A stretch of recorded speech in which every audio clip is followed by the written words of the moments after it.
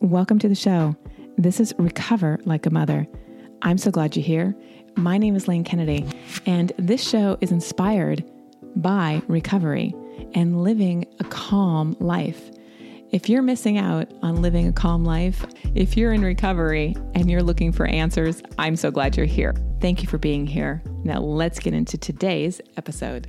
Hi, I'm Lauren, and you are listening to Recover Like a Mother. Welcome back, my friends. How are you today? I have a very special guest with us today. Looking forward to getting into her story and having a deep conversation about meditation and mindfulness and living in long-term recovery. If you're new to the show, get in, get ready. This is going to be a treat. If you're coming back, thank you for hanging out with me and listening one more episode. I'd love for you to hit subscribe and share this with another mother who you may think need it, or maybe she doesn't need it. Maybe it's just like you just share it with her and then she'll have that aha moment. Who knows? I'm excited that you're here. Thanks for being here. And Lauren, welcome to the show. Thanks. I'm so excited to be here, Lane. So good. So let's get into, you've been in recovery for a long time. What's your sober date? Way more than half my life. June 12th, 1986. I have a lot of sponsees I know that were born after that. Okay. 86. That's a long time. Yep. That's a lot of years. 35. I was going to say that's like 30 something years. Wow. You were like a teenager when you got sober? Yeah. No. Really? You look fabulous. Thank you. Like sobriety. But that's what sobriety does, right? Yeah, absolutely. Like, we look so good. Yes. It's shocking to me, the benefits of being sober.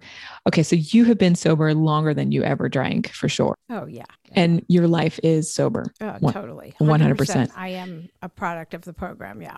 Do you remember what it was like when you were drinking? Yeah. Totally remember what it was like. Yeah. I'm one of those low bottoms. So yeah. Really? Oh, yeah. Okay. Now, my friends who are listening, Lauren is stunning. So to hear that she was a low bottom, I'm like, what? What does that look like? Yeah, no, I'm one of those people from, like, I started out typical middle class Jewish neighborhood on the East Coast. I'm the only one in my family who's one of us and didn't know anything about any of this. And yet my bottom, which wasn't my bottom because we're survivors, but I was somebody who lived in an abandoned house in North Hollywood, sleeping on a dirt floor, having seizures, out of my mind crazy, 83 pounds when I got sober. If you touched me, I bruised, I was paranoid, I was hallucinating, I was out of my mind. I was just crazy and I couldn't stop, but that wasn't my bottom because we are survivors and Wait a minute. Still had 3 years to go. Yeah, what? I know. And yet once I did go through rehab and found a solution and hope, when I got hope and my life slowly turned around. I mean, here I am with, I started going to college after a few years and then I went to good schools and you see me now. And I actually had somebody who just recently quit who was working for me who thought I was just so entitled and this and that. And yet I live a life totally and completely of service. And I kept thinking, if you knew me, like when I came in, like, if you knew like who I am and what, he had no idea. Right. Where you came from. Like there's no entitlement issue here. No, I mean, I live a life of gratitude every single day. I know how lucky I am. I always tell my kids, you don't know how lucky you are. I do the same thing. I'm constantly telling my son, do you understand the luxury that we live in, the grace that we are given here every day? Because not everybody gets to live like we do. Yes. There's a lot of people suffering. I'm just thinking about you on a dirt floor. I just can't even wrap my head around that right now. I know. And I have the Jewish hair. Everything's always about the hair. That's why I love living in LA where there's no humidity. I have a lot of hair, but yet I lived in this dirt floor and I had to always do my hair. Like, I don't know, but I wouldn't look at my own reflection with if anybody understands because I just hated who and what I had become. But I would still like blow dry my hair. It was before there were all the chemical treatments and stuff like that. Like it was before, things. So anyway. Okay, how did you get to that floor? It was in 84, the Olympics were in LA, and someone said, oh, I know some place you could live and stuff. I really thought it was the kind of people I was hanging out with. If I could hang out with the kind of people I'd been hanging out with, a nice girl like me would get out of this situation. I wasn't hanging out with anybody at that point, but I knew somebody who knew someone who said, oh yeah, this house is going to be fixed up for the Olympics, so it was like this dirt floor with a cot, one of those thin cot mattresses. And I mean, it was just, from the outside, it looked like a nice house, but inside the front door was just boarded up. It was just held up there by boards, and there was nothing. It was. Did you end up with this crew of people? There was no crew. There was no crew. What were you doing? I'm just kind of like trying to paint the picture of like, how did you think that was a good idea? That's what I'm trying to get the mindset. Yeah, there were no good ideas. I was selling clothes on Hollywood Boulevard. Oh, Jesus. Yeah. I mean, there were no good ideas left. Are you from LA? No, I'm from the DC area. I'm from Maryland. Oh my God. How did you land in LA? Yeah, I just bounced around the country. I did so many geographics. It was insane. I mean, I moved to Miami because that's where we go. Like, not a good idea to go straighten up your life. And I just bounced around the country. And we attract like people, we attract what we are. And thank God today I attract what I am. And I get to attract high vibrating people and fabulous people in my life. But at the time, I also attracted exactly what I was. It's so shocking to me how we are so convoluted, like delusional. Yeah, totally. Right. It's shocking to me. That's one thing that I love about us too. Yes. And then the transformation of who you are today is so different. Totally. Somebody said I can't remember how he said it, from something up to blessed up. I want to I mean, I come from nothing. Everything about me, I'm a product of the program. Mm-hmm. Every single thing about me. So yeah, so grateful for that. When did you have your kiddo? My kids, my daughter she's turned 21, which is always so interesting to watch. Huh? And my son just turned 18. So my daughter's she's going into her senior year of college, and he's leaving for college, like the whole normal life. Like they do the whole normal thing, and it's so fun to watch. Of course, I started alcohol and drug testing them like since they're 10, but no, I'm kidding. And they're like such good kids. I have such good kids. I'm so lucky. Although I don't know what normal is. My daughter, it was just the 4th of July, and I kept saying, isn't it time to come home now? Because she's home for the summer. She's interning, and so she's working from home, which I love. But I kept thinking, isn't it time to come home? She goes, I'm 21. I said, but you left at 2. Isn't that enough? Like, I don't know. I just don't know what normal is. And I wanted to go to sleep. Mm-hmm. It's one thing when she's away at school. I do still watch and track and stuff, but I don't, it's not in my face. And she said, well, then come get me. So I went and got her. Oh my God. I needed to go to sleep. So they never saw you drink. No. My son, the same. He's never seen me drink. I'm super grateful for that, because so often mothers, they end up getting pregnant through alcoholism, right? They end up like at a bar, and then they meet somebody, and then they end up pregnant. And then a couple of years later, they end up getting sober, and their kid has seen them drunk and not, right? But you were sober. And I think there's a different story for those of us who have our kids in sobriety. Oh yeah. Did you want to have children? Always. I always wanted to have kids, and I had abortions, and I was so guilty about it, and because I always wanted kids, and I was so scared I wouldn't be able to, and I started everything late because of when I got sober, and then I went to school, and then I went to law school, and I got my master's, and I'm very well papered, and I start my practice and got married, and anyway, by the time I have kids, and you're an older mother. Yeah, definitely. I mean, come on. Well, I mean, I didn't have my daughter till I was 40. I'm 35 years sober. What do you like? Yeah, no, I think that's such a privilege to be able to have that life, right? All of the things, all the fun, the travel, the practice, building your career. I didn't travel. I travel now. Like I got to travel after I had them. Like I started everything late. Yeah, there wasn't a lot of that. But you had to have some fun in there before. Okay. Oh, yeah. Of course. But I also was going to school and working full time and putting myself through college. Right. You were learning how to live. And when I was in law school, I went at night for my master's. And I was working and sponsoring lots of women and doing the deal, giving back. That's what we do. We do. Yeah. So when your kids came along, how long were you sober at that point? 10 years, 20 years? Oh my gosh. No. 86 to 86. And my daughter was born in 2000. So 14. Yeah. Was that a shocking moment to all of a sudden have babies in sobriety? It was beautiful. You loved it. Yeah, I loved it. And I never doing the deal, ever, ever, ever. I've always done the whole thing. Have you told, I mean, when mothers have babies and they go to the playgrounds and you have to be around other mothers who are drinking on the playgrounds, Yeah. the wine culture of mothers, right? What did you say to them when they were indulgent? I don't say anything. I don't get involved. It's none of my business. I mean, it's so obvious. But it's not obvious, Lauren. It's not obvious. I see this all the time in that women, and I work with a lot of these women, how it's not obvious. It's not obvious for them to say no because of the society, the culture. Wait, I mean, it's obvious who's indulging. Got it. Okay, that's what I mean. But it's not obvious to say, I'm not drinking, right? Because they don't even see that you're not drinking.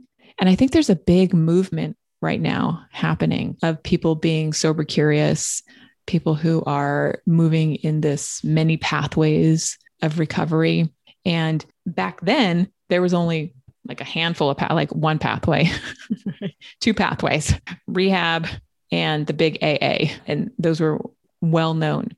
But now mothers have so many different pathways. What do you think about that? I'm unaware. I actually am completely unaware. I've been very in the closet. I didn't tell anyone. I was very quiet about it, except in law school. In law school, the culture was so drinking. It was insane to me, even though I would go out with everybody. I'd go to the Sunset Strip, I'd go to the clubs, I'd go with my friends, but it was insane drinking there to me. That I thought, one day they might need it. I might as well let them know in case anybody ever wants to call me. So you told your lawyer friends, but you didn't tell the mothers. Law students. I was very, very quiet. Oh, that's so fascinating to me. I did not. I you know what? In the 80s, it was in the, everyone was quiet. It wasn't talked about. And so like me being on here is kind of like, or my podcast, you'd have to kind of know. I do say I went to rehab in it, and I'm a little bit, but I'm not that open. I'm not as quiet as I used to be. I try to be more open. I have so many friends, though, that like they're the head of the PTA, and they told the PTA, and people knew. And so it just depends on the individual. Yeah. So, do you see change in someone when you tell them that you're sober?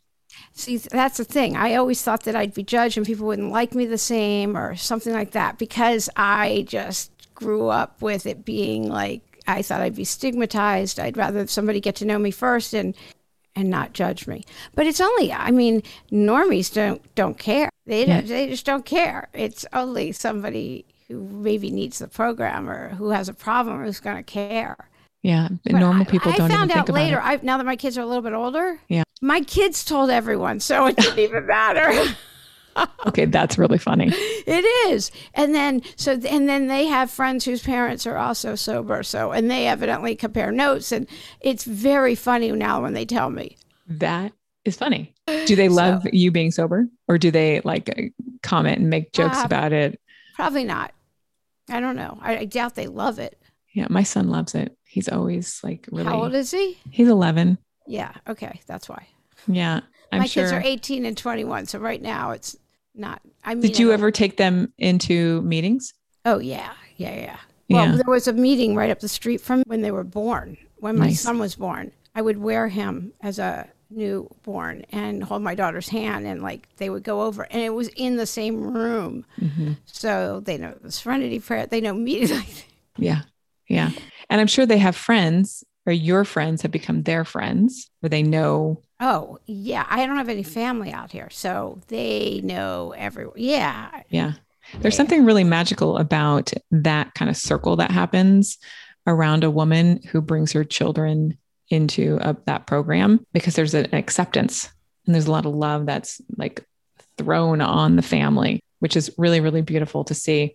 I remember talking to someone else, and the experience was that men in the program didn't approve of her bringing her kids. Yeah, too bad. Yeah, that's what I say too. I'm like, Too bad. go fly a kite over there because Yeah, the kid's coming. this is a save your own ass thing. I can forget that. Too bad. Save your own ass. That's right. So, what has happened over the years where you've had to lean into your recovery? Like, I know, 9/11 has hit. We've had different presidents that have come about. Health, I'm sure maybe there's been health challenges, family. Like, what have been some of the struggles that you've had to overcome? Well, definitely my mom's passing. My mom's getting sick, and I had to fly back, and I would go to meetings, and then I would go home because my feelings would make them uncomfortable. So I wouldn't burden my family with that. So I would go to meetings, dump, and then be around my family. So definitely anything to do with family, because it's not, I don't want to make my family uncomfortable. So how long were you sober when she passed? 11 years. Okay. I want to say, yeah. You leaned 11 in. years. Yeah. She never met my kids. So that's always very sad for me. Everything with getting pregnant. Oh my gosh. I mean, everything with that, like all the in vitros and all of that. There's people that remember when I finally got pregnant. Of course, once you get pregnant, you forget all. Like somebody came back and goes, I remember when you stood up, because I'd go to huge women's meetings. I always went to a lot. I always go to a lot of, and I was like, oh yeah. Until she said that, I'd forgotten all about it, because you don't remember. Like, oh yeah, next. Like we just move on to the next thing. So postpartum? No, nope. You're lucky. Yes, I'm very lucky. Yes, but getting there, getting to get the kids, and let's see, definitely. Well, it's finance and romance. Definitely, like those are our two biggies. Definitely our biggies. So divorce didn't get me, but that relationship afterwards, yeah. Oh okay, let's stop right there, because I think divorce is really interesting, and it's come up a couple of times with other episodes. I talk about it with Anna, and she's newly sober.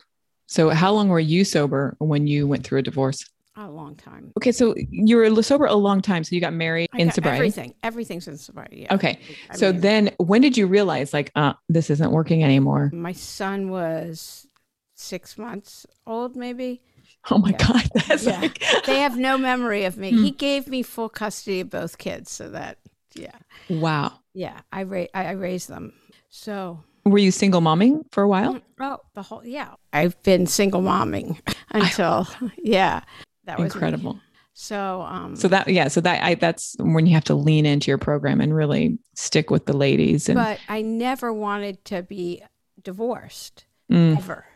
So, but then when he moved out, it's like the house was happy, which wasn't even in my realm of thinking. So it shows our limited thinking. Okay, but wait, you said something really interesting right there. You said, I never wanted to get divorced. So what was it that made you say? Yeah, but I was so miserable married.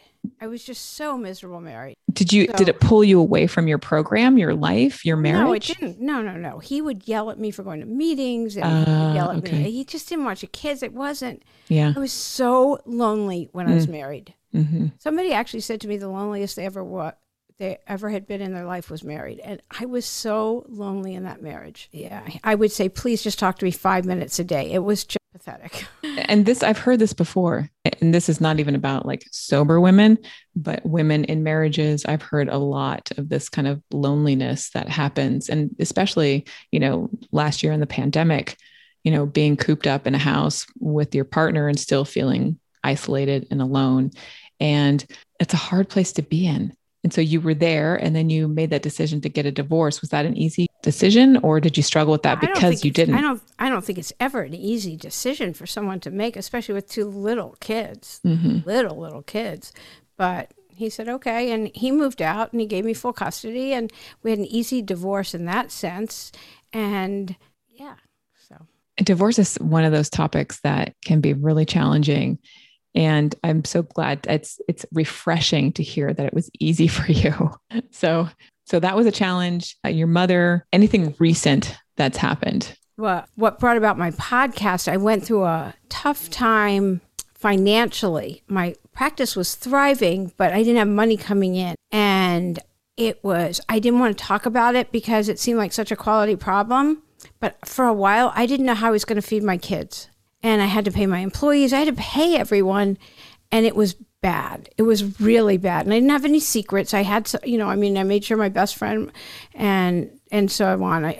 knew what was going on, but it wasn't something I was talking about because, again, I know it's a quality problem, but it was real. It was really real. I had no idea how I was going to take care of my kids. And I was so scared. And it was like, it was bad. I just can't keep saying this enough. Yeah. So what did you do? Fear. I mean, what did you do, Lauren? What I did, what actually happened, I have this spin class I'd go to. Okay. Spinning, like on the bike. My favorite thing to do. Yes. So my favorite teacher is Angela, and she Oprah took her on the road for a while. And, and she's so motivational, and it would be in the dark.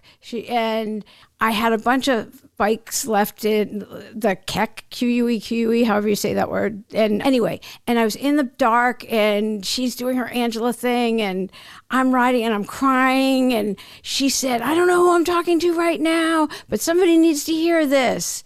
I don't even know what she said. And I'm crying, but something in me shifted, and I knew I'd be okay. I can't even tell you what it was, but I knew I'd be okay. And of course I was. Like, if we just suit up and show up every day, everything works out. It just does. It always does. I have 35 years of experience, one day at a time, that it does. And of course the bills got paid and my kids are fed and it's okay. But it was really hard. And 2 employees quit. I got sued, even though I was making minimum payments. And this one vendor I will never use again. I was horrified. I thought I'm going to be disbarred. I didn't know what happened, actually, when you're being sued like that. My ethics and things like that, it was just horrifying to me. And they now come back going, how come you won't use us? I'm like, anyway, really?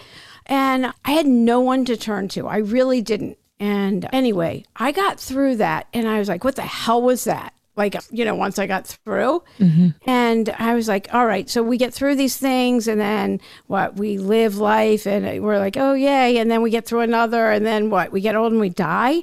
Seriously, that's where I was. Why are we here? I don't understand why what is life? I just kind of got to that place and I decided to do a project. For me, just a personal quest of why are we here? They say nobody on their deathbed ever wished they lived longer or made more money. So I decided to do a project. Not that I'm a DIYer or a project type of a person. I'm very busy, but I decided to interview a person a week for a year of why are we here? An older demographic, but just asking that question. And I started doing that. And people would divulge the most personal information to me. It was unbelievable what they would tell me. And I am not a shrink, but they would just tell me the most personal information. And I would go home and I would write it up in my verbiage for me. And I would send it to my best friend. And it would have a bit of a humorous slant because that's how I write. And after a while, there were common themes. And it was so good and so rich and so meaningful. I thought, I'm going to make this into a book, 52 Weeks of Hope. And one of those books where you open it up and you go, oh my God, that's just what I needed to hear. Or you close it and then you open it again and go, that's what I needed to hear. One of those kinds of things. And then COVID hit. So I decided to pivot and do a podcast. And so that's how my podcast, 52 Weeks of Hope, started. And I have a website where I have some of the chapters are on there. And I just love doing this. It fills me up. And I got through that hard time. And it's not program related. Of course, I turned to the program. And I, of course, work with others to get out of self and keep going.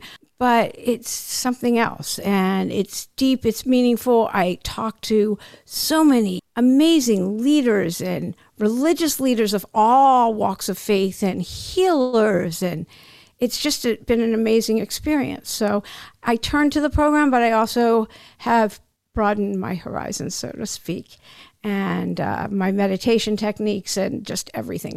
I'm just dropping in right here to remind you that you deserve to live an epic and amazing life. And if you're not, I want to be the one to support you in overcoming your burnout, eliminating your perfectionism, and any of those ruminating thoughts that keep you away from the life that you want to be living. Check out my 8-week program, Mindful Safeguard, over at recoverlikeamother.com/mindful. Thanks again for listening, and let's get back into the episode.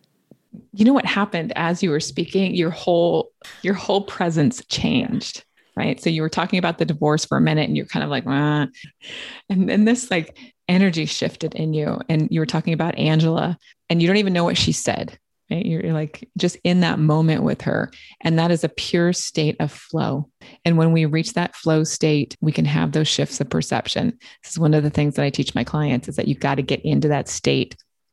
And that's what I heard just happened for you.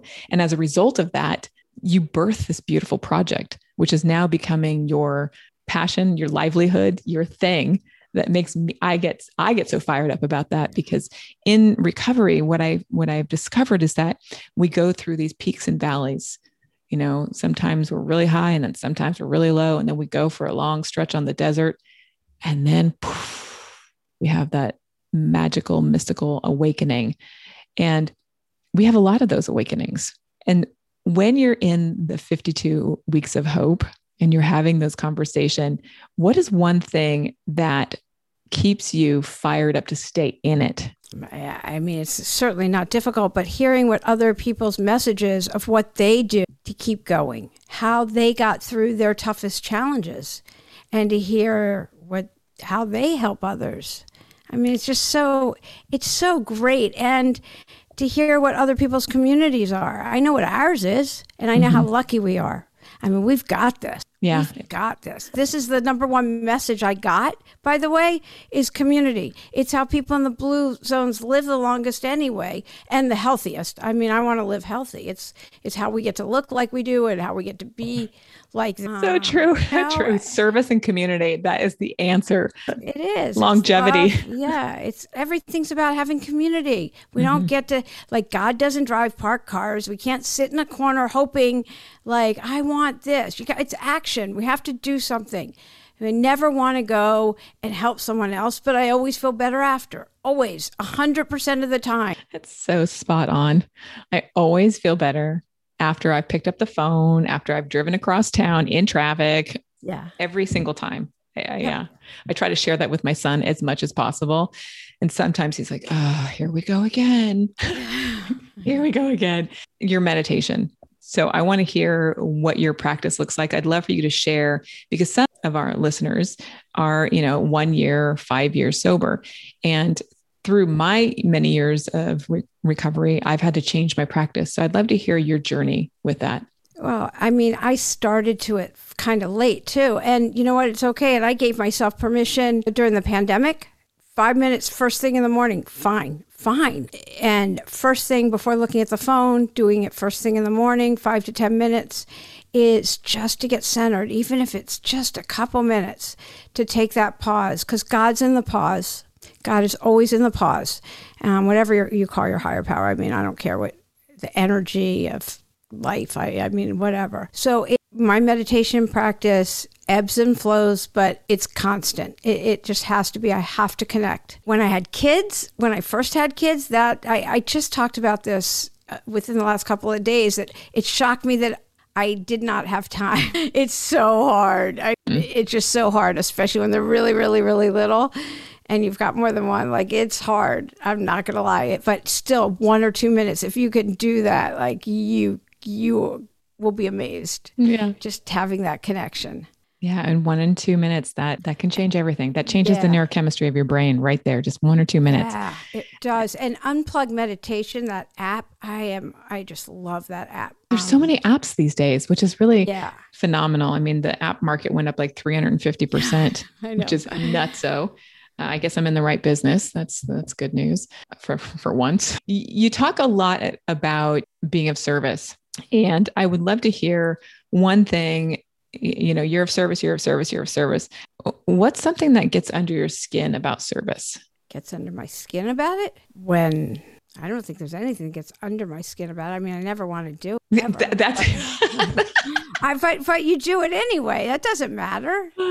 That's all I wanted to hear you say. I mean, like, are you kidding? But you do it anyway. You do it anyway. It's so true. It's like the idea of service. Can you speak today? I mean, last week is like, we're doing our first hybrid meeting. Can you come be in person? And Friday night? Like, I didn't, like, yes. Mm-hmm. My sponsor used to say, do what you need to do to keep your strength up when my kids are little. Well, they're not little anymore. And they weren't like, oh, we want to hang with you Friday night. No, they go out Friday night. Like, no, I say yes. Yeah. And then I said, honey, I'll see you in an hour. Well, plus traffic, but yeah, no, I show up. I mean, that would be really bad karma. Like, yeah, no, that's right. I'm not doing that. It's so great. Today in your life with 35 years, you're living this life of freedom.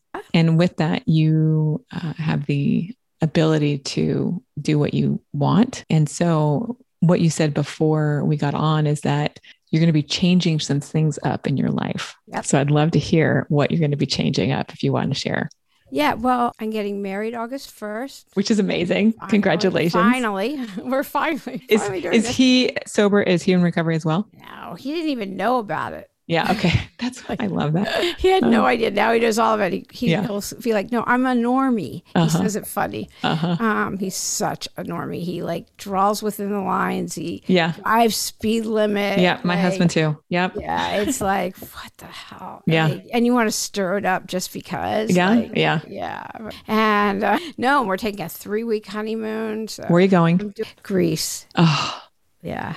Nice. It's amazing. Yeah. Yeah. I'm not even, it's better than you can even imagine. Yeah. I'll just kind of leave it like but that. This is what we are It afforded, right? Like absolutely. This is what comes our way as a result. I've done the work. I've done the work. I've done so much work. Yeah. Okay. I'll just say we're doing a private yacht of just us.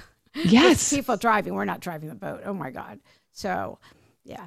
And then Santorini and, Mykonos, of course. And nice. yeah. But that's what you get to do as a result of staying sober, right? Like, so you were on that floor 35 years ago. Mm-hmm. There was no vision of a yacht or a Mr. Nice Guy. Right. And you've done the work. And when you talk about doing the work, what does that look like for you? That's going to meetings, sponsoring other ladies. Yeah, but it's also working on doing the steps on past relationships and doing a lot of work on past relationships so that I can call in somebody as fabulous as Scott. So yeah. So that's kind of that manifesting, like you can pull them in to your world. Oh yeah. Yeah. That's really totally powerful. We get to have I was told 35 years ago, I can do or be anything I want, anything at all. The sky's the limit. Yep. As long as I don't drink and use one day at a time and that I'm of service. Yeah. I was told that same thing. Yeah. It's an easy formula. And it works. Yeah. I'm always baffled at when I hear, oh, it's not working. How's that possible? It's not working.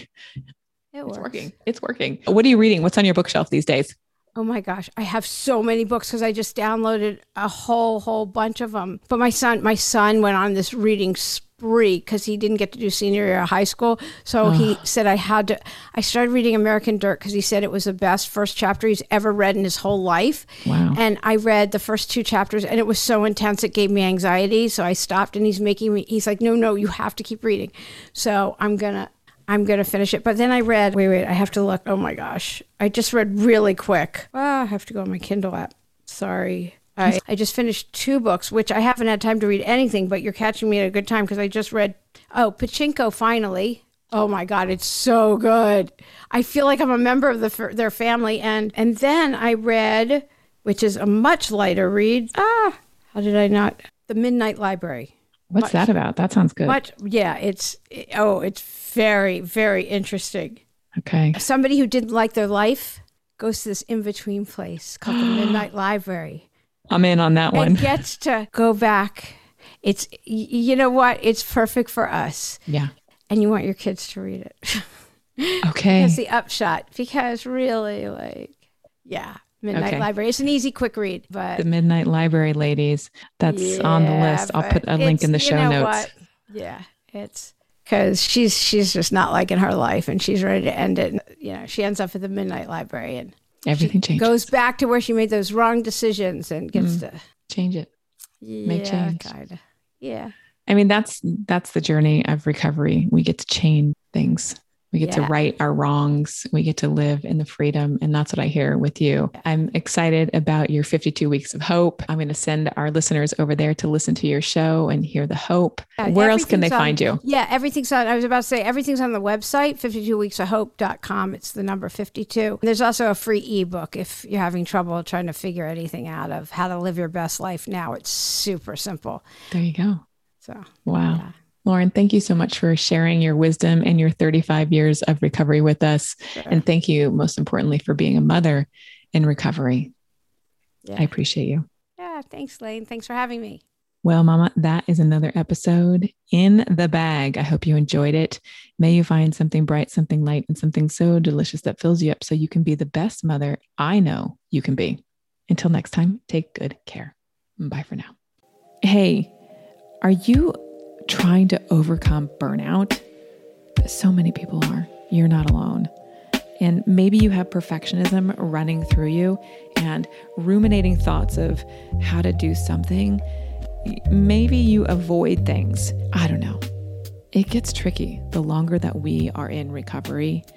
The good news is that I help women in recovery access the life they imagined through a practice of mindfulness.